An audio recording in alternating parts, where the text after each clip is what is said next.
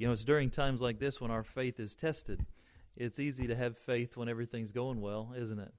And things are just sailing along. But the rubber meets the road of faith in what we choose to do when it's difficult. And I thank God for the faithful people of Curtis Corner Baptist Church. We just have such a tremendous group of church folks here. And I sure do love each and every one of you, those that are here, those watching online. Prayed for all of you and your families this morning. And looking forward to seeing you as soon as God permits. Luke chapter 17. We're going to dive into the Scriptures this morning. We've been preaching a series on faith. Luke chapter 17. Today we continue our series on faith. We're going to read verses 3 through 5. I'll read and you follow along. Luke chapter 17, verses 3 through 5, the Word of God says, "Take heed to yourselves. If thy brother trespass against thee, rebuke him, and if he repent, forgive him. And if he trespass against thee 7 times in a day, and 7 times in a day turn again to thee, saying, I repent, thou shalt forgive him. And the apostles said unto the Lord, Increase our faith." And let's pray. Lord, thank you for this portion of Scripture we read here this morning. And Lord, we pray along with the disciples, increase our faith. Sometimes there's situations in life that just seem to require more faith than we have at the moment. And I pray that we'd understand that faith can be increased, and through this a simple Bible message this morning, you'd teach us how we can increase our faith. And so please speak through me to each and every heart. Glorify yourself. Make us more like thee. In Jesus' name we pray. Amen. Have you ever wished you had more faith? I think all of us have. I think we've all come upon obstacles or situations where it just seemed like we didn't have the faith to do what was required of us. We didn't have the faith to go forward through the circumstances that lie before us. And as I was praying about this concept of faith and the messages that God would have us preach on this subject, this idea of increase our faith kept coming up. And so today we talk about this incredible prayer that the apostles prayed, Lord, increase our faith. Now in our text, the Lord Jesus is teaching the apostles some hard lessons on forgiveness. Forgiveness is necessary. Do you believe that? Forgiveness is necessary. Forgiveness from God for your sin is necessary for you to go to heaven. Forgiveness, you forgiving others, is necessary for you to obey the Lord. And so just as God forgave us, He expects us to forgive others. We must even forgive the same person repeatedly if they repent. Now this blew the disciples' minds. Understand that in the old Jewish law, an eye for an eye, a tooth for a tooth. Even in the Bible, God would often forsake His people. You know, if you cross me one too many times, it's over. I'm done with you. And the idea of you being dead to me, someone being dead to me, you know, it's like you've crossed me for the last time. You've hurt me for the last time. You're dead to me. I'm done with you. And Jesus said, no, we're going to take that out of the way. If someone sins against you and they repent, rebuke them, they repent, you have to forgive them. Well, Lord, how many times? In another passage of Scripture, the disciples asked, how many times do we have to forgive them? Even 7 times? You know, and in Peter's mind, the idea that I would forgive the same guy 7 times was unthinkable. And Jesus said, no, 70 times 7. And the disciples' mind just blew their mind. How's this possible? And it's interesting, their response was, Lord, increase our faith. Lord, you're asking us to do something that we don't know how to do. I can't imagine living that way, God. I don't have the faith to do what you're asking me to do. Have you ever been there? I think we all have if you're serious about following the Lord. Lord, I don't have the faith to give what you want me to give. I don't have the faith to go where you want me to go. I don't have the faith to speak what you want me to speak. I don't have the faith to forgive like you want me to forgive. I don't have the faith to follow where you want me to follow. The list goes on and on.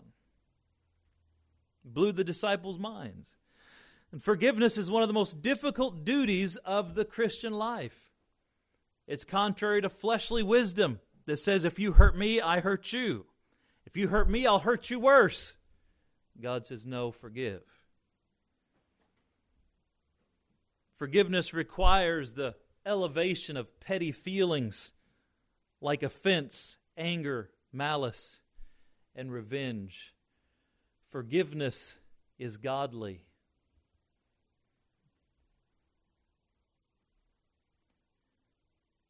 There's no doubt in my mind, according to the Scripture, that unforgiveness is a sin. If I refuse to forgive people in my life, it's a sin.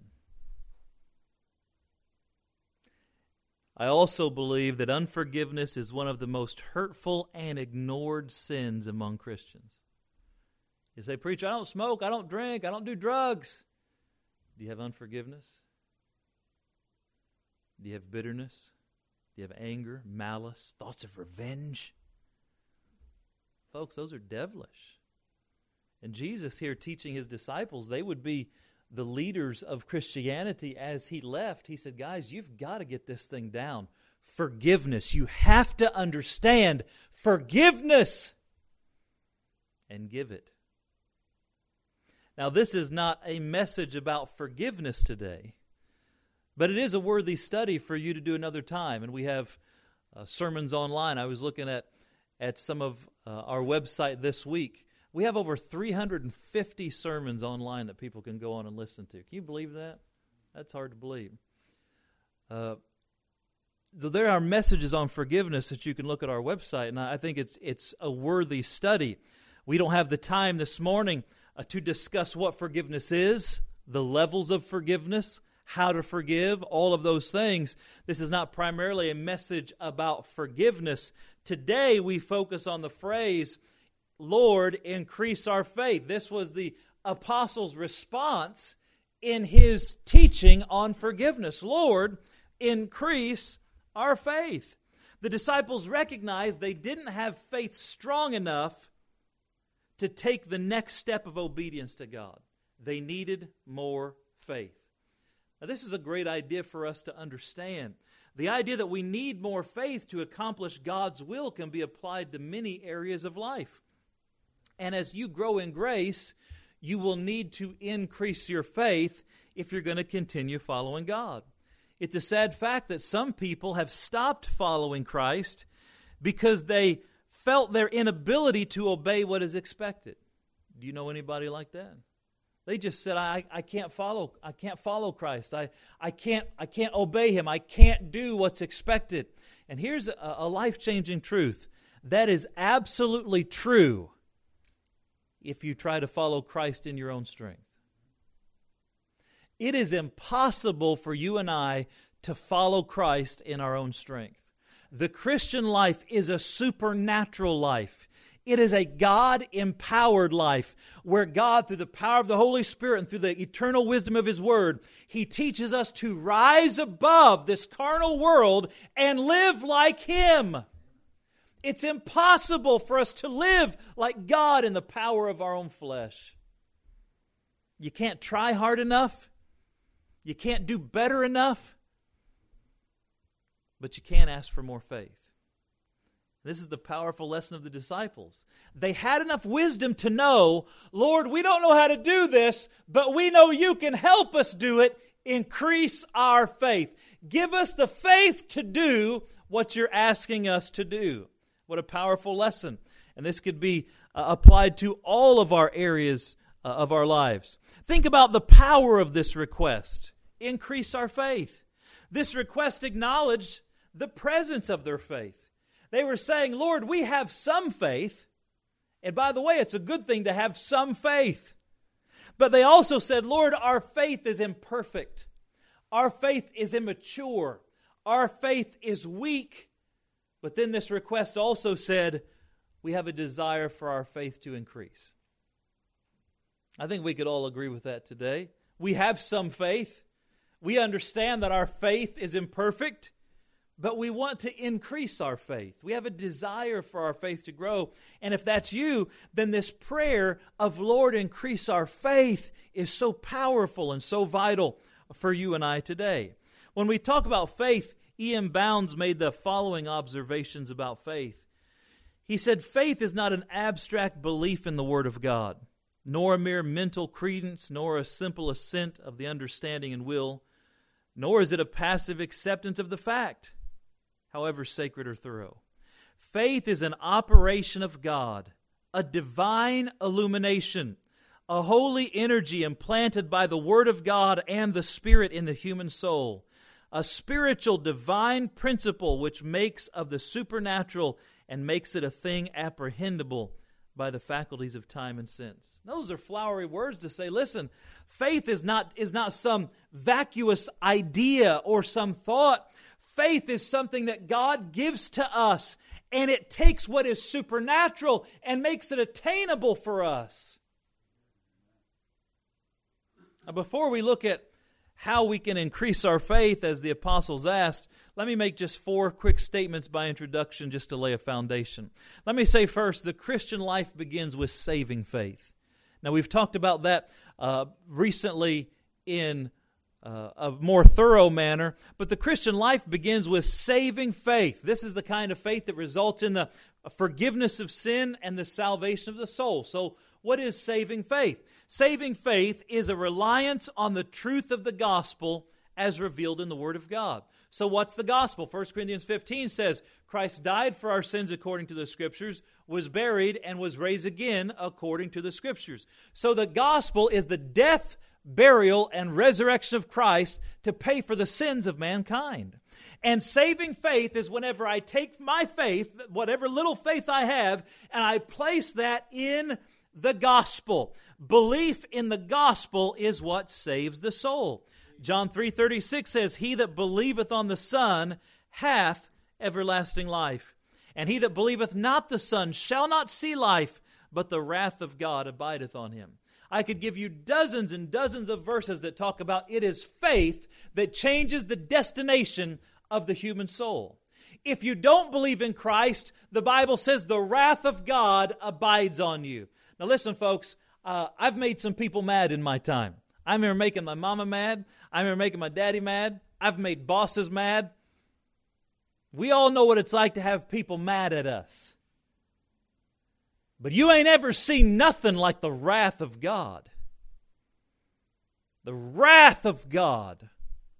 That holy indignation poured out upon sin. That's nothing that you want a part of. I guarantee you.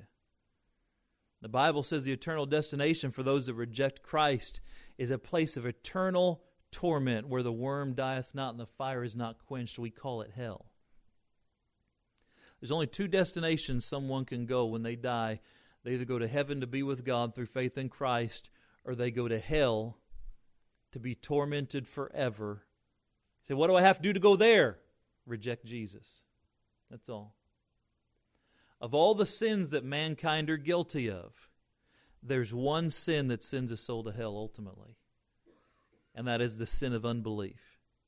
John 3:18 says we are condemned already. Why? Because we've not believed in the name of the only begotten Son. Only 2 destinations.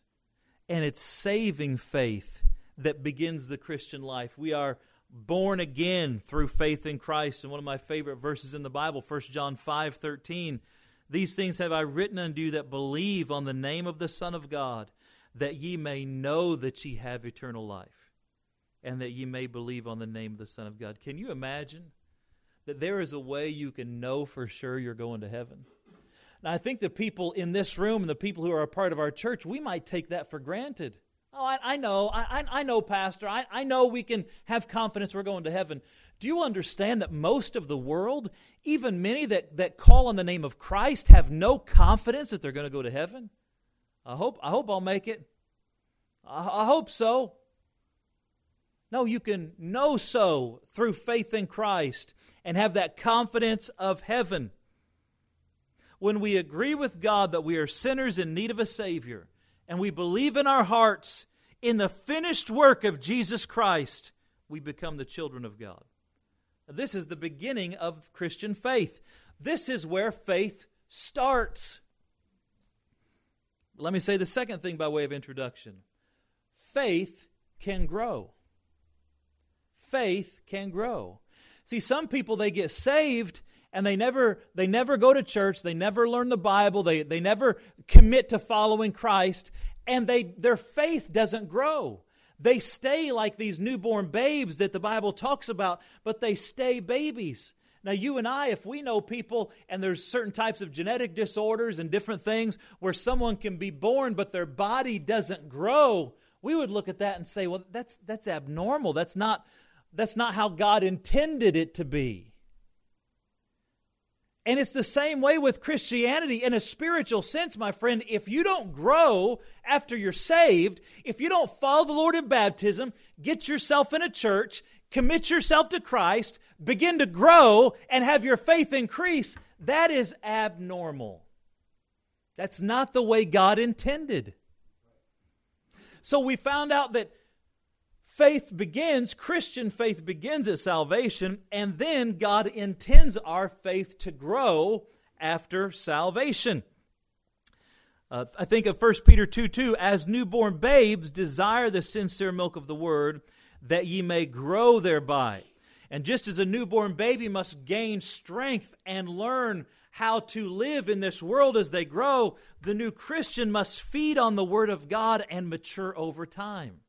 And their faith grows. This idea that faith can grow is important. Let me give you 2 more verses to consider. 2 Thessalonians 1:3. Think about this as I read it. We are bound to thank God always for you, brethren, as it is meet, because that your faith groweth exceedingly, and charity of every one of you all toward each other aboundeth. And so here he says, listen, your faith is growing exceedingly. You're growing Christians. This young church, this Thessalonican church, the Apostle Paul was so excited that their faith was growing. And I'll just say today, it's exciting to see a Christian's faith grow. It's exciting to see someone get saved and commit to Christ and start following the Lord and get serious about the things of God. And they begin to grow and their life begins to change because their faith changes how they live daily in this life. It's an exciting thing. Let me give you another verse, 2 Corinthians chapter 10, verse 15.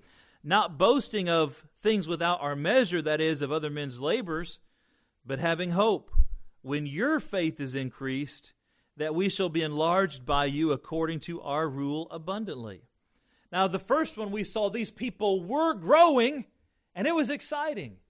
And in this second verse, we see that the Apostle Paul wanted their faith to grow. He wanted their faith to increase. And it's the hope of every pastor, parent, teacher, and mentor that the people we work with, their faith grows. I want your faith to grow. And as we live in this world and the longer we're saved, our faith should be growing and increasing. Don't let your faith get stunted. Don't reach a plateau and say, I'm not going to go any further. Your faith can grow. And it should grow, and God wants it to grow. Let me say next by way of introduction, faith comes from God. Have you ever thought about that? Where does faith come from? Does faith come from the goodness of your own heart? Do you somehow work up faith out of nowhere? Can you create faith out of nothing? No, faith comes from God. God created us as creatures of faith, and we discussed that in a previous message, so I won't go back through that. But faith comes from God. I look at Hebrews chapter 12. A great verse, Hebrews chapter 12. And we often think of verse 1, but let's look at verse 2. Hebrews chapter 12. In verse 2, the Word of God says, looking unto Jesus, the author and finisher of our faith. So who's the author of our faith? Jesus. The author and finisher of our faith, who for the joy that was set before him endured the cross, despising the shame, and is set down at the right hand of the throne of God. Jesus Christ is the author and the finisher of our faith. And aren't you glad that He finishes what he starts? Amen? Then we learned recently also that God has given to every man the measure of faith in Romans chapter 12 and verse 3. So faith comes from God. That means faith is increased as God gives it to us. See, now it begins to make sense how the disciples could pray, Lord, increase our faith. They saw Him as the fount of faith. If I'm going to get new faith, it needs to come from Christ. And we can notice that here today. Let me say lastly, by way of introduction, that as our faith grows, all other graces increase. See, if you think about this, faith is the foundation of the Christian life. Faith in God and His Word. So when our personal faith grows, and remember, our faith is our personal measure of our confidence in God. So when Paul Chapman's faith grows, then that benefits every other area of my life. It's that old saying, a rising tide lifts all ships. Faith in your life is that thing that when faith increases, everything in your life that faith is resting upon increases as well. That means more faith equals more love. More faith means more joy. It means more peace, more long-suffering, more gentleness, more goodness, more meekness, more temperance, more righteousness, more holiness, more obedience, more virtue. You get the idea.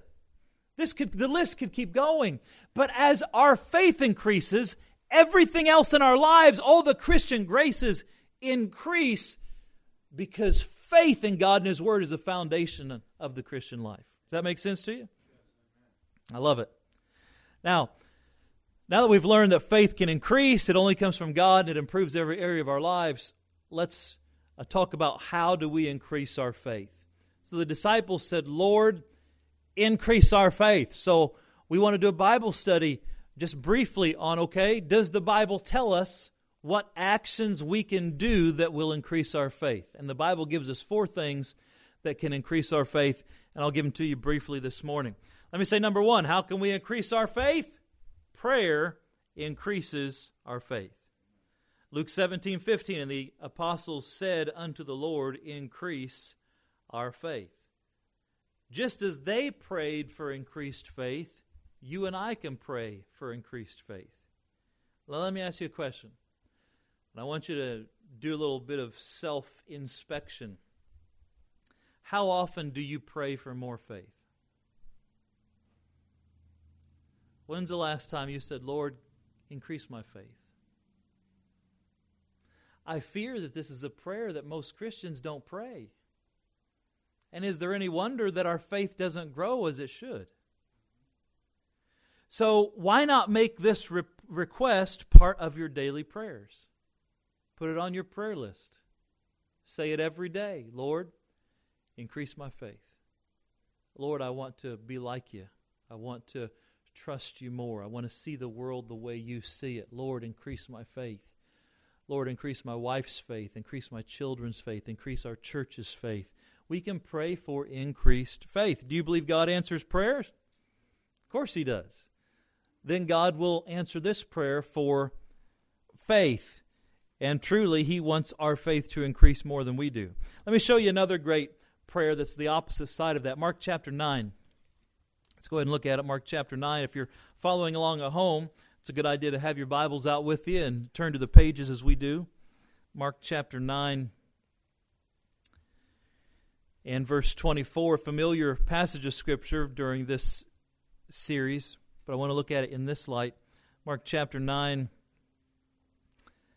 You remember the man brings his demon-possessed son to the disciples, and he wants Jesus to cast him out. He's been this way since he was just a child. In verse 23, Mark chapter 9, verse 23, Jesus said unto him, If thou canst believe, all things are possible to him that believeth. Now wait a minute. If thou canst believe, if you can believe. And here's the great fear we have. Lord, do I believe enough to see you work? I know God wants to do great things in my life, but perhaps I just don't believe in Him enough. And here's this man with a demon-possessed son, and he didn't know if he believed enough. He didn't have that answer. And I think you and I today, we don't have that answer. Lord, do I believe enough? I don't know if I believe enough. But Lord, I do believe. Help my unbelief. Which was the answer of the man. Look at verse 24. And straightway the father of the child cried out. Notice his urgency. He didn't just say this casually. He cried it out. He said, Lord, I believe. Help thou mine unbelief. I don't know if I have enough faith, but I do have faith. So would you look at my faith and not my doubt? Would you help my unbelief? And this is the opposite side of the coin of, Lord, increase our faith. We can also pray, Lord, help my doubt. Lord, decrease my doubt. Increase my faith. And this is a great technique when we pray about anything. When you pray about anything, you can pray both sides of the coin. So we not just pray that God would give us the money to take care of our bills, but we pray that God would give us wisdom to know how to take care of the money He gives us. So you pray both sides of it. We don't just pray for healing, we pray that God would give us wisdom to know how to stay healthy. And so in any of your prayers, you pray both sides of it, and it strengthens that prayer in your life and in the eyes of God. And so we can not only pray for increased faith, but we can pray for help with our unbelief. And this leads us right into number 2. How can we increase our faith? Well, number 1, we pray because prayer increases faith. Number 2, understanding the power of faith increases our faith. See, when we look at this passage of Scripture, and he says, Lord, I believe, help mine unbelief. What was the answer of God? Mark chapter 9, verse 25, and when Jesus saw the people came running together, he rebuked the foul spirit, saying unto him, Thou dumb and deaf spirit, I charge thee, come out of him and enter no more into him. What the man said was enough. The faith the man exhibited was enough. And the man understood something about faith that sometimes we miss. We misunderstand the nature of faith. We misunderstand the power of faith. And, well, before I get into that, look back at Luke chapter 17, because it's so important. So the response of the Lord when they said, Lord, increase our faith, let's look at the first thing He said to them. In verse 6, and the Lord said, If ye had faith as a grain of mustard seed, ye might say unto this sycamore tree, Be thou plucked up by the root, and be thou planted in the sea, and it should obey you. Now wait a minute. Why was this the response of Jesus? Because He was teaching them something about faith itself. He was saying, if you understood the nature of faith, if you understood how faith worked, it would increase your faith. What was the Lord saying? It doesn't take a lot of faith to make a big impact. Even a small amount of faith can do the impossible. And when you realize that, you stop worrying so much about the amount of faith. I don't have the faith of D.L. Moody. I don't have the faith of George Mueller. I don't have the faith of the great people of the past. You may not have the faith of somebody else in your life, and maybe your husband or your wife or your preacher or your teacher or whatever. You say, well, Lord, I don't have that kind of faith, so I guess you won't work in my life. And God says, no, that's not how faith works. If you have a small amount of faith, I will still work mightily in your life. And that increases your faith. So now we don't doubt whether we have enough faith. Now we just focus on the faith we have. And isn't that what the man did when he said, Lord, I believe, help thou mine unbelief? He said, Lord, I don't know if I have enough faith, but I know I have some, and I'm acting on the faith that I have.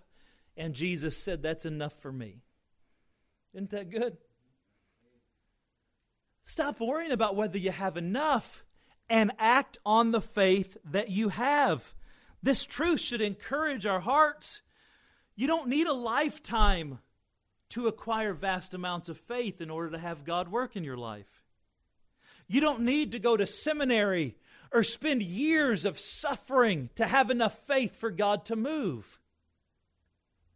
God will move on the faith you have today if you will act on it.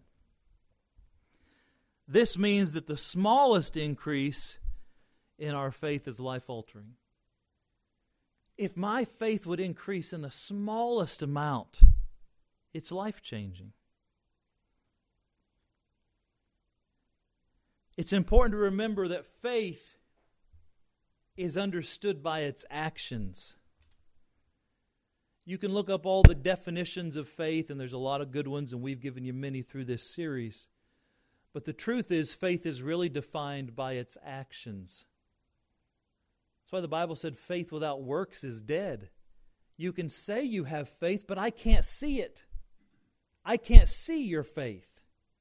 And when God looks at your heart, He may see saving faith, but the people around you can't see saving faith if you're not acting like a Christian. That's the point that James is making. And you might say, well, I have faith in God, but what are people seeing? I'm talking about now, I'm not talking about saving faith, I'm talking about living by faith. What actions in your life point to the fact that you have faith? Because we can only really understand faith by what it accomplishes. So we should ask for more faith. And we should claim the results. But don't miss this truth. Start living today like you had the faith you wish you had. Stop waiting around for God to beat you over the head with faith. Stop waiting for an angel to show up in your bedroom at night and you see a bright light and He sprinkles some kind of dust on you and all of a sudden you have this faith. That's not how faith works. Faith is like a muscle that needs to be moved. Faith is not something that happens to you. Faith is something that you exercise. And just like going to the gym and working out, your muscles grow under strain. They grow as they are worked, and your faith grows when it is exercised. So when you put faith in the little things, your faith grows, and eventually you're putting faith in the big things. But as long as we sit around waiting for God to do something to us, our faith won't grow. So the key is we act on the faith we have today. What does God want you to do that you're not doing? What would you do if you had enough faith to do it?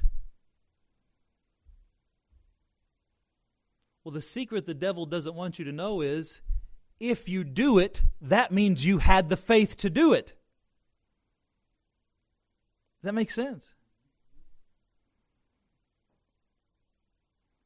A lack of faith is evidenced by the absence of action. The presence of faith is proven by acts of faith. Choose to trust God today. Just choose to trust Him. Choose to trust Him without knowing all the details. Commit to following Him without knowing how it's all going to work out. Do right when you can't see the end of the path. Trust Him. And you might be surprised how much faith you have or what God is able to do with the little faith you have. And see, this grows our faith. So how do we grow our faith? First thing is we pray for more faith. Lord, increase our faith. The second thing is we begin to understand the power of faith and how faith works.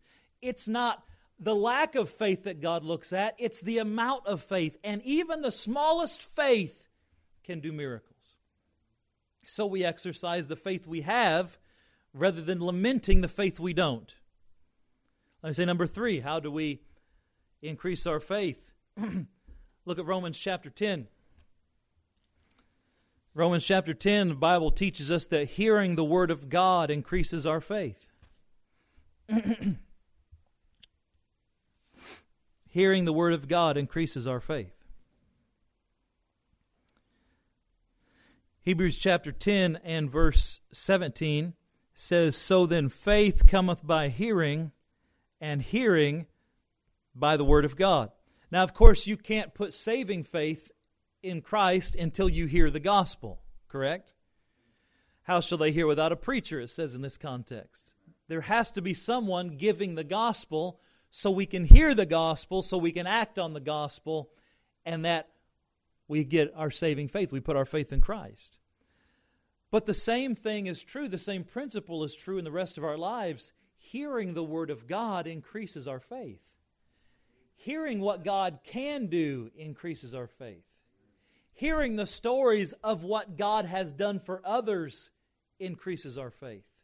Learning the Bible doctrines of who God is and what God does and why He does what He does, what God likes, what He doesn't like, what pleases God, what displeases Him, how to have His favor, how to have His wrath, how to go to heaven, how not, how to teach other people. The more you learn about the Bible, your faith grows and grows and grows and grows, and then you keep acting on the little bit of faith you get. So you're going to hear something from this message that hopefully you didn't know before or that God reminded you of. So now you act on that faith. And what happens? Your faith grows. Hearing the Word of God increases our faith.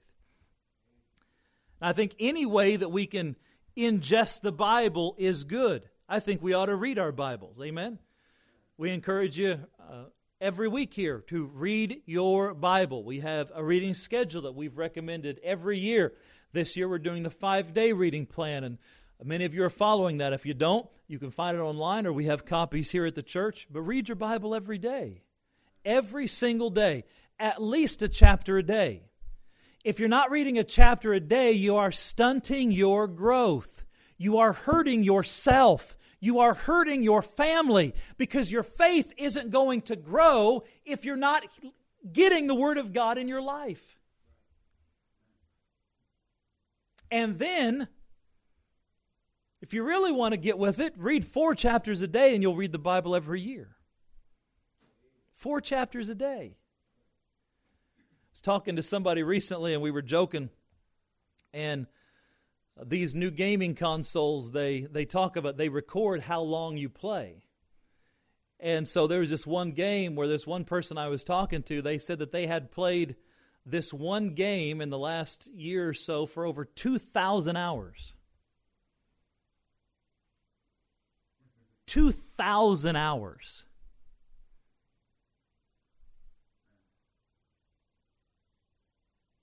That's one game. I said, did you know it takes about 84 hours to read your Bible?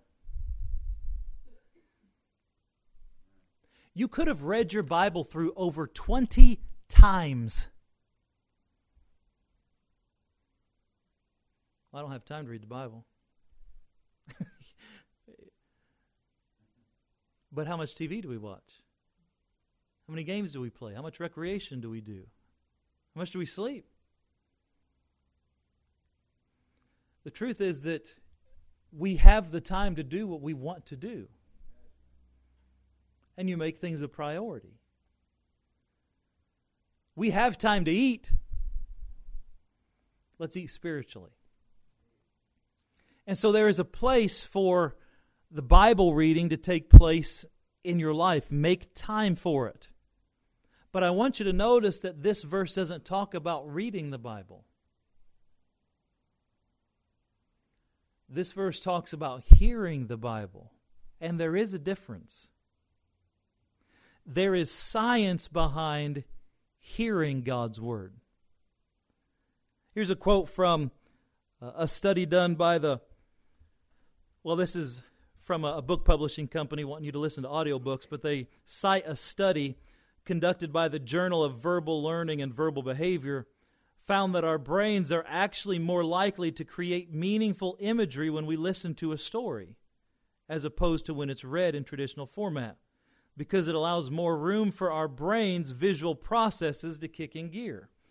And there's more we could say about that, but I think it's so interesting. Once again, God was light years ahead of the science of our time. God says, yes, read the Bible in other portions, meditate on it, hide it in your heart, but hear it. Because hearing makes your brain function in a specific way that allows you to capture the context of the Bible and absorb vast amounts of the Bible in context. I believe the reading is beneficial, and reading is active while hearing is passive, and they both have their place. For example, an audiobook will keep going even if your mind wanders. But your reading requires attention and builds your ability to focus. So some people say, well, preacher, I can't read the Bible because I can't focus. And I say you can't focus because you never learned to read. Reading flexes that focus muscle. It makes you pay attention to the page. And all of us have done this where you've read, but your mind wandered, so you had to go back and start the chapter over, and your mind wandered. You had to go back and start the chapter over. But it teaches you to focus. Science also teaches us that reading is best for technical material. To ingest harder to understand concepts or the details. So reading the Bible is great for study. It's great for digging into the details. But hearing the Bible allows you to absorb it in context, and it gets the imagery of the mind going, and your mind is playing the story as you're listening to it. They both have their place. I think we ought to make time to read the Bible. We ought to make time to hear the Bible.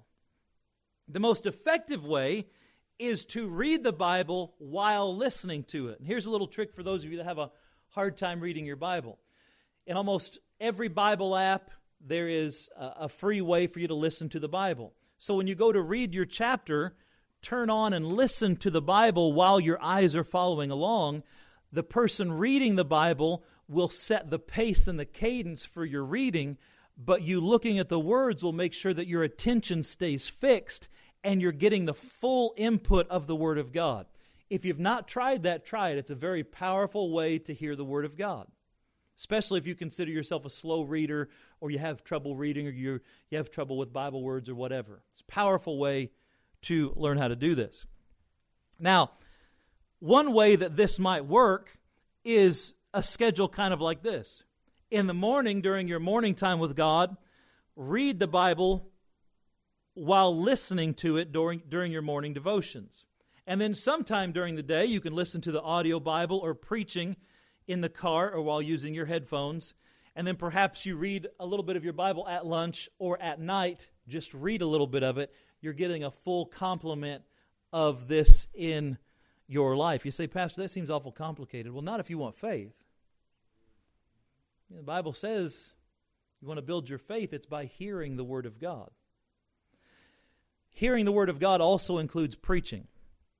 And nothing in your life can replace preaching. And I've got some verses on that, but we will save those for another time. So preaching, listening to preaching increases your faith. And preaching will actually do more to teach you what the Bible means than reading it or listening to it. Because all of us read chapters and we don't understand quite what that verse means. Well, when a preacher gets up and preaches, they do like Ezra did, where they read in the law of God and they give the sense and cause people to understand. And so the best way to ingest preaching is to ingest the Bible and just get it in you is by reading and listening to it. The best way to understand the Bible is by listening to preaching. And all of that will increase your faith. Let me give you this last one about how to increase your faith. We talked about prayer. We talked about understanding the nature of faith. We talked about hearing the Word of God. And lastly, prayer and fasting increases our faith. Look at Matthew chapter 17. Matthew chapter 17, prayer and fasting increases our faith. Now, nowadays when a preacher mentions fasting, some people's eyes glaze over. You know, the eyes rolling back of the head. You just kind of shut things off as you're thinking about what you're going to have for lunch. I'm not talking about fasting at this moment, but I am saying that there ought to be a place in your life for fasting. And fasting and prayer is one of the quickest ways for you to just cut through all the fog of your life and focus on God. Matthew chapter 17, and look at verse 19, Jesus had just healed someone the disciples couldn't heal. And then came the disciples to Jesus apart and said, "Why could not we cast him out?" And Jesus said unto them, "Because of your unbelief. For verily I say unto you, if ye have faith as a grain of mustard seed, ye shall say unto this mountain, Remove hence to yonder place, and it shall remove, and nothing shall be impossible to you." Now see, again, Jesus is trying to teach them the nature of faith and how faith works. But then he says something else, verse 21, "Howbeit this kind goeth not out but by prayer and fasting." So this kind of evil spirit, this kind of demon needed an extra oomph of power that you didn't have, and you're really only going to get that level of spirituality through prayer and fasting. So there is a level of the Christian life that you will never reach until you learn to fast.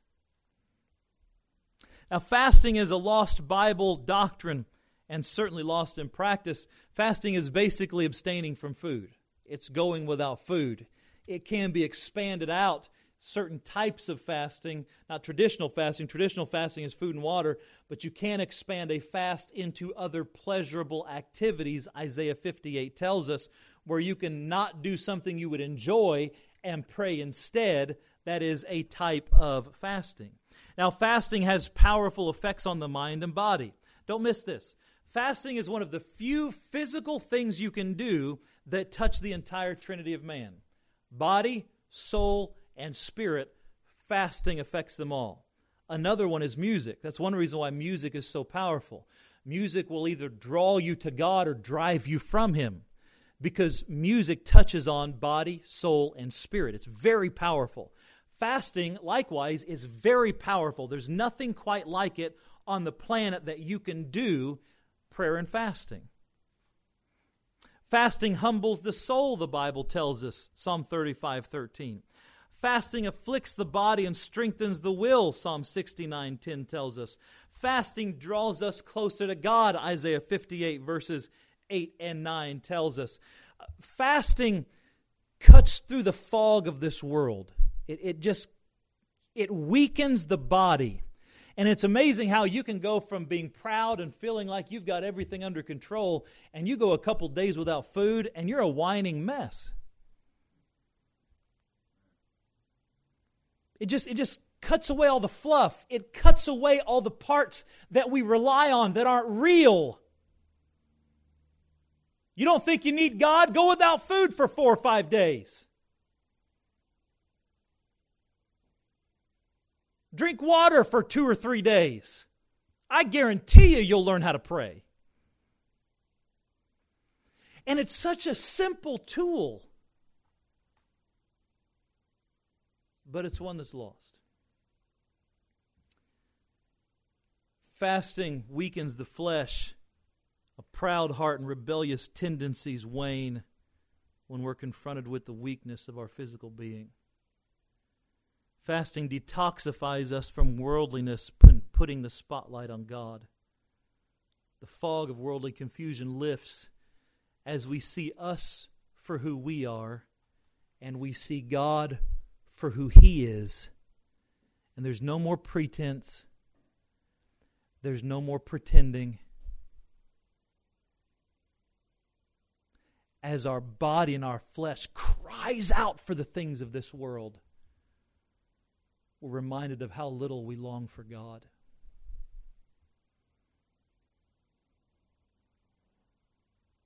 As our body begs for food and for something to taste good, we're confronted with how little we desire God's presence. See, fasting and prayer is the shortcut to humbling, to weakness, and to faith. There's so few practice it. So we cry with the disciples this morning, Lord, increase our faith. We have some faith. We acknowledge our faith isn't what it should be. And Lord, we need more faith to do what You're asking us to do, to live like You. So Lord, increase our faith. And how do we get more faith? We pray for it. We understand how it works. It doesn't take a lot of faith. act on what you have, and your faith will grow. And we hear God's word through preaching and the word of God, and we fast and pray. If you want your faith to grow, look at your life and say, I'm going to make time for each of these things. Some of you right now, when you're not working as much, is a great time for you to fast. I think that every quarter, every 3 months, a Christian would be bettered, would be wise if they would schedule some time of fasting at least every 3 months. You could fast every week by at least fasting a meal. Is there a day when you could say, okay, I'm not going to eat lunch this day because I'm going to pray instead, or I'm not going to eat dinner this day because I'm going to pray instead? It can be done. What will happen is your faith will grow. My prayer is that through this lesson series and through the things that are going on around us, that our faith would increase. Amen? And Lord, increase our faith. Let's pray. Father, thanks for the time that we've set aside. Pray that you'd help us to increase our faith. These are deep concepts we're talking about. Thank you for saving faith. But Lord, help our faith to grow beyond that, and help us to be more like you because of our faith. Pray that you'd protect our church family, all those under the sound of my voice. Pray that you would provide for them as many are struggling. Thank you that a large portion of our church, we're just a blue-collar church, a large portion of our church is still working. At least somebody in the house is working, and we're thankful for that. But we pray you'd provide and protect. And Lord, we do pray for our shut-ins as well, that you would continue to be with them and watch over them. Bring us back safely this evening in our live stream at 6 p.m. We pray in Jesus' name.